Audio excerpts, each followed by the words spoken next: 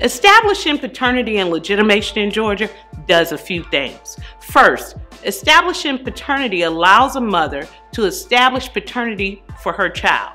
That means that paternity can be established through a father who takes a test. Once that father takes a test, it then gives that father standing in the court to pursue actions for visitation and custody. It also allows the mother who filed a complaint to establish paternity the right to seek support.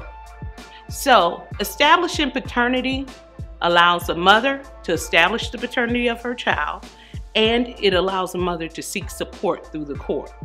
Well, legitimation and complaint to establish paternity allows a father to establish standing to pursue custody and visitation if he so desires. If you have questions about establishing paternity, legitimation, custody, visitation, call me. I'm Stephanie Burgess of the Burgess Law Group. I can't promise the outcome, but I can promise the fight. Contact us today.